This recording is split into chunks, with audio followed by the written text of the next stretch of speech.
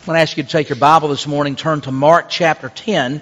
Mark chapter 10, our text is Mark chapter 10, verses 35 through 45 this morning, as we take a look at the concept of servanthood this morning. Ambition. Too little ambition makes a person aimless and apathetic.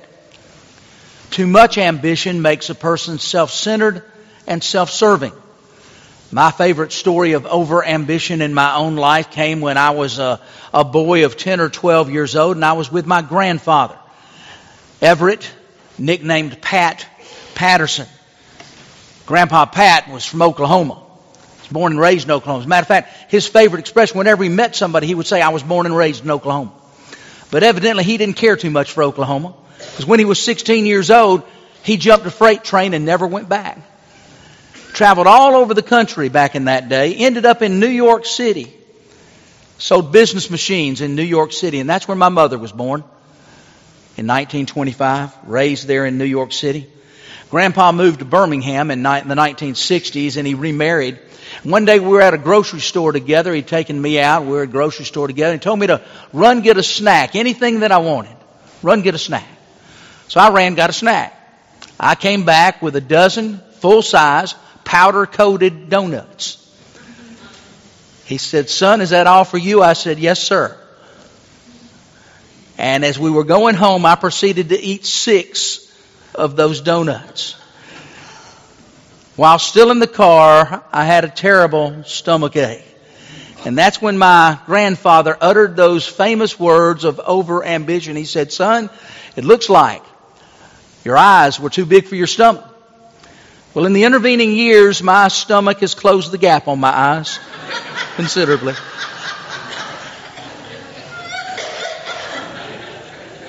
You like that, Allison? Yeah.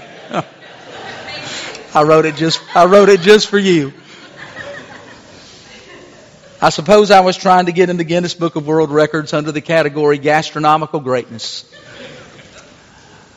But one of the things I've learned is that the truth is we can be overambitious at times. James and John, 2 of the disciples of our Lord Jesus, were guilty of being overambitious. Those 2 sons of thunder had the ambition of being the greatest in the kingdom of God, but though they wanted the fame and the notoriety, they didn't really want the service that went with it, at least not then. Not at that point in their lives. They saw Jesus as the Messianic King who had come to fill the seat of King David and to sit upon the throne, the fallen throne of David. They believed that Jesus would soon be crowned king in Jerusalem. And they wanted to be seated in thrones on either side of him at his coronation. Conversation that Jesus had with James and John along with the rest of his disciples that day tells us a great deal about servanthood. And here's what I want you to see. Christ measures greatness in his kingdom by our willingness to serve others for his sake. Christ measures greatness in his kingdom by our willingness to serve others for his sake. In other words, greatness in the kingdom of God only comes through service to others. And we serve Christ by serving others. Our church family had a wonderful example of that this past week with Lift Lamar. I'm so thankful that we did that. This morning, I want to show you the dramatic contrast between servanthood and self-centeredness, between serving others and serving ourselves, between the right road and the wrong road to kingdom greatness. So let's begin with number 1, the wrong road to kingdom greatness. The wrong road to kingdom greatness. Look with me, if you will, at Mark chapter 10, verses 35 through 42. It says, "Then James and John, the sons of Zebedee, came to him. 'Teacher,' they said, 'we want you to do for us whatever we ask.' 'What do you want me to do for you?' he asked. And they replied, 'Let one of us sit at your right and the other at your left hand in your glory.' 'You don't know what you're asking for,' Jesus said. 'Can you drink the cup that I'm going to drink, or be baptized with the baptism I am baptized with?' 'We can,' they answered. And Jesus said to them, 'You will drink the cup I drink. You will be baptized with the baptism I am baptized with, but to sit at my right or left is not for me to grant. These places belong to those for whom they have been prepared.' When the 10 heard about this, they became angry, indignant with James and John. Jesus called them all together and said, 'You know that those who are regarded as rulers of the Gentiles lord it over them, and their high officials exercise authority over them. This morning, I want us to look at some road signs. Some road signs on the wrong road to kingdom greatness and some road signs on the right road to kingdom greatness. So let's begin with the wrong road to kingdom greatness. The first road sign is this: self-centered motivation. Self-centered motivation.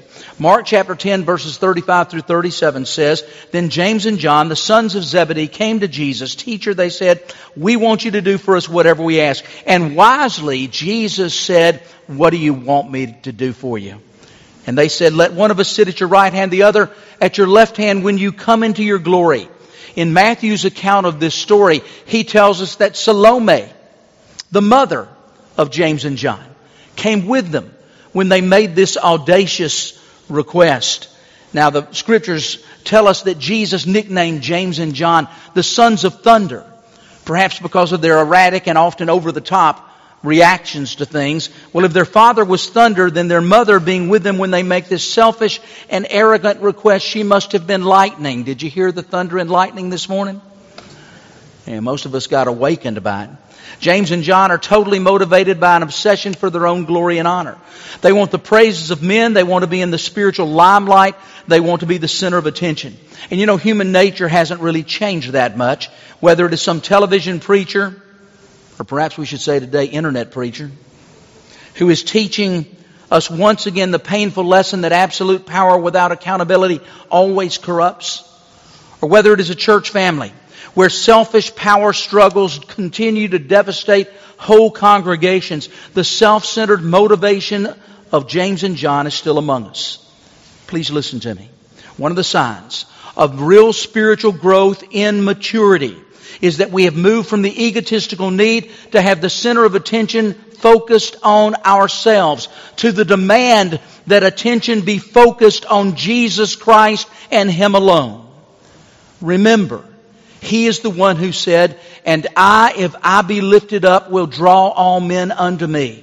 Jesus didn't say, "And you, if you be lifted up, will draw all people unto you." He said, "If I be lifted up, I will draw all people unto me." I hope you serve the Lord through His church. If you don't presently do so, I hope you'll begin to think about how you might do that. And if you serve the Lord through His church, I hope your motivation for serving Him is pure. I hope it is to bring Christ praise, honor, and glory. And if it is so, then you won't want to be the center of attention. Rather, you'll want the glory to be brought to Him. Then secondly, the second road sign, as we see on the wrong road of kingdom greatness, is an inflated estimation. Inflated estimation. Verses 38 through 40. Jesus said, "You don't know what you're asking. Can you drink the cup that I drink or be baptized with the baptism that I am baptized with?" "We can," they answered. Jesus said to them, "You will drink the cup I drink and be baptized with the baptism I am baptized with. But to sit at my right or left is not for me to give. Those places belong to those for whom they've been prepared." What makes James and John think that they are worthy of sitting on thrones on either side of Jesus? They must have had an inflated estimation of their own importance and their own abilities. Notice the brazen overconfidence that they have in verse 39. Jesus asks them that they can drink His cup and be baptized with His baptism. And smugly, arrogantly, they murmur, "We can. We're able."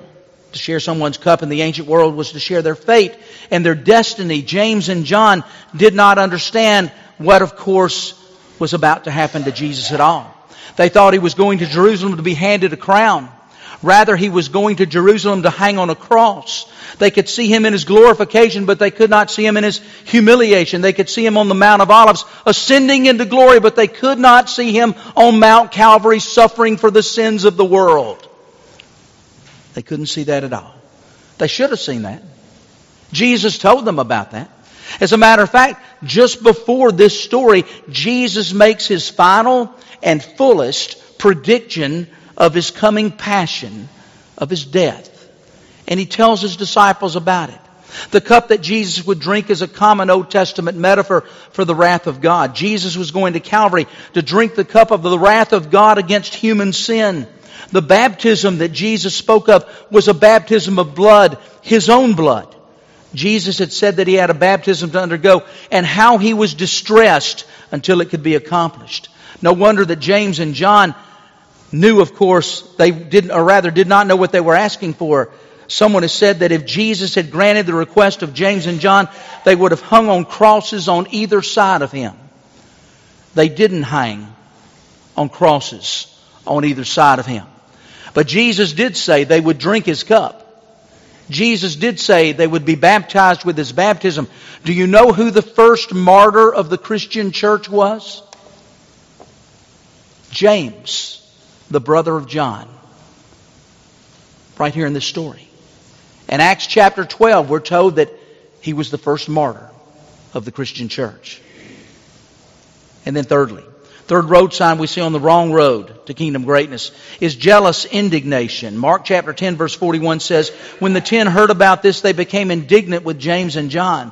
James and John weren't the only disciples of Jesus who misunderstood what made someone great in the kingdom of God. The other 10 disciples got it wrong too, and they proved that when they became angry with James and John. Someone has said that there is no better gauge by which we may judge our own spiritual depth than to study the things that make us angry. In other words, the things that make us angry tell us about our own spiritual maturity or the lack thereof. Petty jealousy still creep into the church. People get ticked off sometimes, and they even drop out of church when they're not chosen for a particular job at church, when they probably should rejoice that there's more than one person that can do that job at church.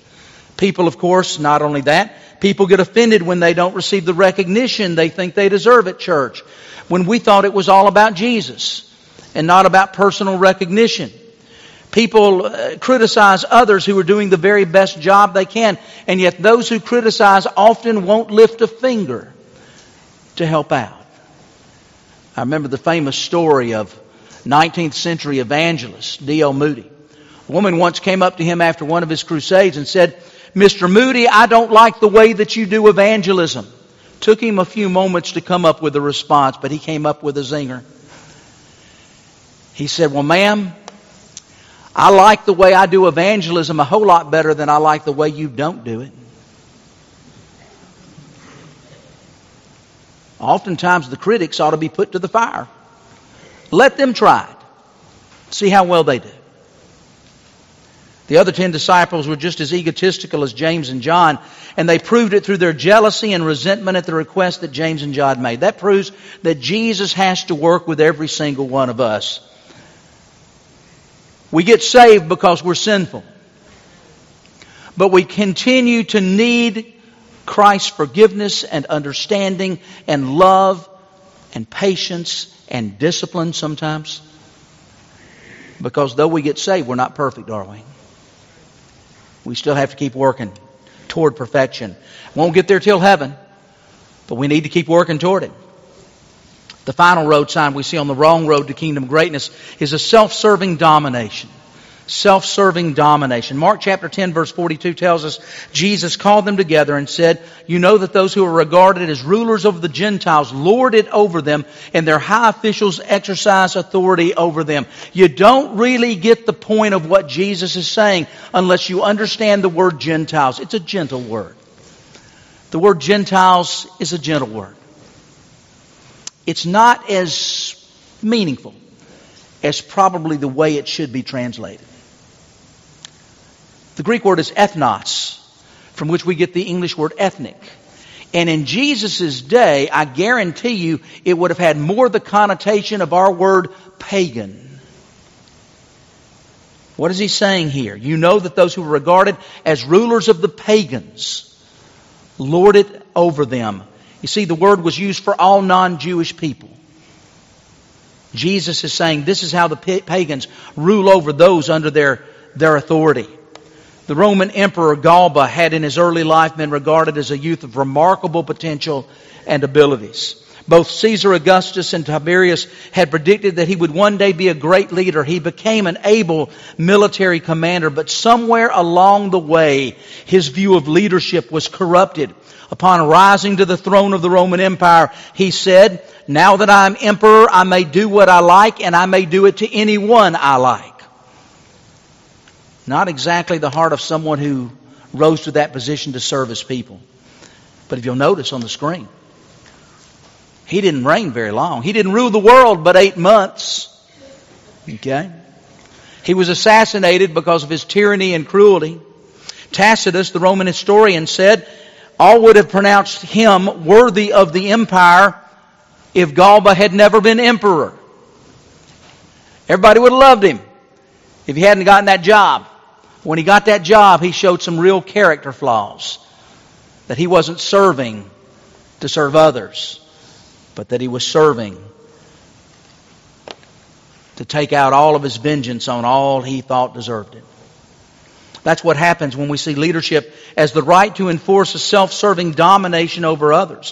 One of the ways leadership does not do that, of course, is told to us by Peter in his first letter. 1 Peter chapter 5. He tells us as pastors and ministers not to lord it over the flock of God. I don't know if you've ever thought about that expression. It's the same expression Jesus used here in verse 42. Don't lord it over people. That's not how you serve people, by lording it over them. What qualities do American church members look for in their ministers and pastors? To find that answer, a number of years ago, the Association of Theological Schools sponsored a 3-year project that cost more than $500,000. More than 5,000 church members were surveyed from 47 different denominations, and here's what they found. The 3 most sought-after qualities that American churchgoers are looking for in their ministers or pastors are, number 1, humility. The willingness to serve others without regard for notoriety or publicity. Secondly, honesty. A personal integrity that carries out commitments and honors promises. And lastly, Christian example. Someone who lives out the truths that they are preaching. You know something? Those 3 most important qualities that American church members are looking for in their ministers are also the 3 most important qualities that American ministers are looking for in their church members. We need to be people of humility, honesty, and example. We've seen the wrong road to kingdom greatness. Let's finish by looking at the right road to kingdom greatness. We'll see 3 road signs on this right road to kingdom greatness. The first road sign is voluntary subordination. Voluntary subordination. In Mark chapter 10, verses 43 through 44, Jesus said, "It will not be so among you." What will not be so? The way the pagans lord it over those under their charge. That will not be so among you, Jesus said. Instead, whoever wants to become great among you must be your servant. The Greek word is diakonos. And whoever wants to be first must be slave, or doulos, of all. They're 2 different words, by the way. Jesus described worldly leadership in verse 42, where the top person lords it over others. Then he states, "But it will not be like that among you." Worldly leadership is not a model for biblical leadership. Biblical leadership does not lord it over people. Biblical leadership does not demand recognition and status. It does not pay attention to titles. It does not use position for its own personal advantage. In all of these areas, worldly leadership models selfish men seeking selfish advantages. Biblical leadership models servanthood, even at the price of personal inconvenience and self-sacrifice. In Mark chapter 10, verses 43 through 44, Jesus had said that whoever wants to be great, if you want to be seen as one of the higher-ups in the kingdom of God, then you must become a servant. And he uses that Greek word diakonos, from which we get our English word deacon. Deacons are to be servants. Yes, they are leaders, but they're first and foremost to be servants. But then Jesus goes on to say, if you don't just want to be one of the higher-ups, if you want to be the highest up, if you want to be the greatest of all in the kingdom of God, then you've got to be a slave. The Greek word is doulos. It's a different word. You've got to be a slave to everyone. You ever thought about being a slave? Slaves have no rights. They're not consulted. They're shown no consideration. Shown little appreciation. They're shown no recognition. And that's kind of how it is to be a servant. See, everybody wants to be called a servant, but nobody wants to be treated like a servant. Servants aren't treated very well. Everybody wants to be thought of as a servant. What a wonderful thing. But we don't particularly like being treated like a servant. The magazine Christianity Today once carried an article about a church in Santa Fe, New Mexico, that had a hand-lettered sign over the only entrance into its sanctuary, and that sign said, "Servants Entrance." The connotation, of course, is that all we have in this church are servants. We don't have anybody lording it over anybody else. All we have is servants, and you had to go through the service door to get into the sanctuary of that church. That's how every church ought to be. It's a place for servants only. So who is the greatest in God's kingdom? Those who humbly serve as Jesus did. Then secondly, the second road sign on this right road to kingdom greatness is a loving motivation. A loving motivation. In John chapter 21, Jesus makes one of His post-resurrection appearances along the shores of the Sea of Galilee. He catches Peter there. He and Peter need to talk. Peter had said, "I'll never forsake you, Lord." 3 times Peter denied that he knew Jesus. It's time for Peter and Jesus to have a talk. So Jesus just looks into his eyes and he said, "Peter, do you really love me?" Boy, what a question. What a humbling question. Do you really love me? Peter said, "Lord, you know that I do. Despite what I've done, you know that I do." And Jesus gave him a charge for service. He said, "Then Peter, if you love me, feed my lambs. Peter, if you love me, tend my sheep." 3 times Jesus asked, and 3 times Jesus said, "Peter, if you love me, feed my sheep." There's a principle there. We prove that we love Christ best when we serve Him most. We prove that we love Christ best when we serve Him most. How are you proving your love for Jesus? How is your service? Where are you serving? What are you doing? You know, there's an advantage to service in our lives. It is through service that we find our profoundest sense of meaning and purpose in life. That's the advantage. That's the plus of service. We find what we were made for. We discover why we're on the planet by serving others. It's a haunting story that comes out of World War II about a Jewish boy who was living in a small Polish village when he and all the other Jews of the area were rounded up by the Nazis and sentenced to death. The boy joined his parents and other Jewish folks to dig their own shallow grave in front of a long wall. They were then lined up against the wall and machine gunned down. Somehow, none of the bullets hit the little boy. The blood of his parents splattered on him, so they assumed he was dead as well. He didn't move. They threw him into that shallow grave, but the grave was so shallow and the soil was so thin on top that he could continue to breathe. And he waited till nightfall. And when nightfall came, he crawled out of that grave caked with blood and dirt, and he ran to the nearest house he could get to. And the woman opened the door and she realized who he was and what he was. And she screamed and told him to get out of there. And he went to house after house where that same reception took place until he had an idea. The last home he went to, the woman opened the door, and before she could say anything, before she could scream, he said to her, "Don't you know who I am? I am the Jesus who you say you love." And she was so touched by that and broken in spirit that she embraced him and took him into her home and protected him. Dear friend, you see, you can serve Jesus without loving Him, but you cannot love Him without serving Him. You cannot love Jesus Christ and not serve Him. The last roadside we see on the right road to kingdom greatness is a Christ-like imitation. In Mark chapter 10, verse 45, Jesus said, "For even the Son of Man did not come to be served, but to serve and to give His life as a ransom for many." Jesus is saying that He came into our world to serve us, and we likewise should be investing our time serving others. And I was so proud of Lift Lamar this past week. It consisted of 12 projects between this past Monday and Wednesday, which served college students, senior adults, children, and young families. Altogether, 109 folks served others. And Jason Till left me a text message to share with me all the ways folks were served. The Great Exchange, which had 115 gospel conversations and 12 professions of faith in Jesus. took place at Gordon College. Construction work on the food pantry at Hope Tree Ministries made a great progress there. Landscape work on our local library beautified the grounds. Garden work for senior adults at the Villas on Forsyth was very much needed. Our entire public school complex had the trash picked up and people prayer walking around it for 2 evenings. 48 resident assistants and directors at Gordon College were blessed with gift boxes and personalized notes of encouragement.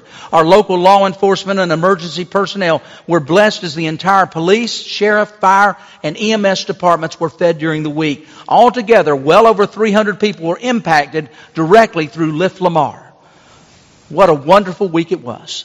A special thanks goes to Jason Teal. A special thanks goes to Joe Andrews, our missions action team director, for leading out in Lift Lamar, and for all who gave of their time and talents this past week to serve the Lord. It was a wonderful week. It will be a week that we'll long remember, but it cannot be the only week of service for us. There are all kinds of ways we need to be serving, both outside the church and inside the church. Where are you serving? Where are you serving? This past week I've done some thinking about where we are in Sunday school.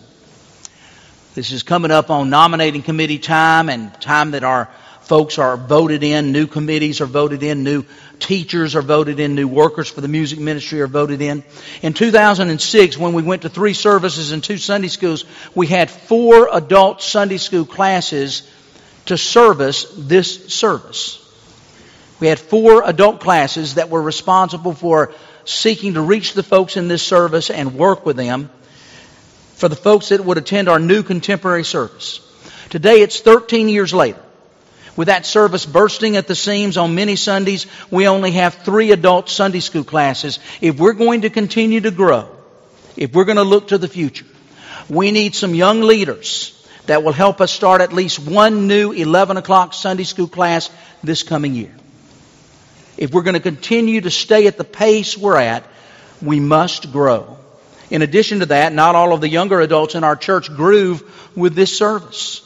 We've got younger adults at other services. You may not know that, but we do. And they may not care for contemporary worship, but they do need a Sunday school class.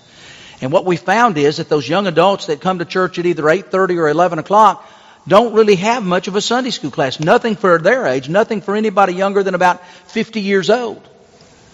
So we need to bring Sunday school class in. Because you know our problem as Baptists in Sunday school, don't you? After you're 18 years old, you never go anywhere else.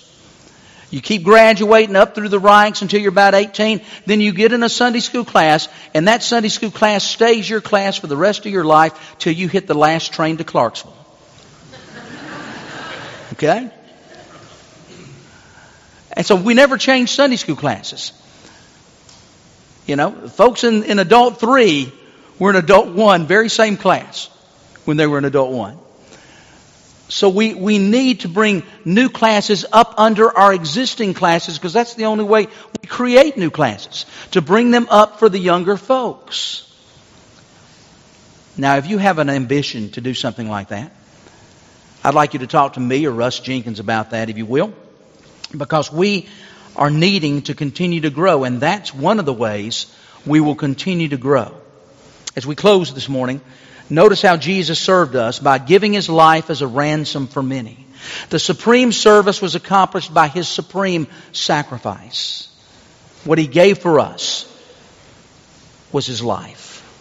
Dear friend, the most profound truth you or I will ever know is that Jesus died for us. Remember the story of Paul Tillich. Many consider a great theologian of yesteryear. He was once speaking to a group of seminary students in the auditorium at their seminary. And he finished his speaking and they had a little time left over, so they did a Q&A. That's popular to say that nowadays. You may not think that I know what that means. That means question and answer, okay? So they did a Q&A. And one of those seminary students, in a rather arrogant and conceited manner, and you do, I hope, know that seminary students can be arrogant and conceited. After Paul Tillich spoke, stood up and said, "Mr. Tillich," or Dr. Tillich, "what is the most profound spiritual truth that you've ever learned?" And Paul Tillich said, Jesus loves me, this I know, for the Bible tells me so. And he was exactly right. Is there anything more profound than God so loved the world that he gave his only Son, that we should not perish but have everlasting life? The most profound truth in the universe is that despite our sinfulness, God loved us enough to send his Son to die for us. And because he died for us, of course, we can know his salvation. And as knowing his salvation, we ought to be serving him. And so this morning, are you living a life of service for him? Are you living a life of service for him? Let's pray together. Father, we thank you for this time that you've given us. We pray, Lord, that you would help us now to make the decisions that would please you and bless us as we seek to be your people. For we ask it in Christ's name. Amen.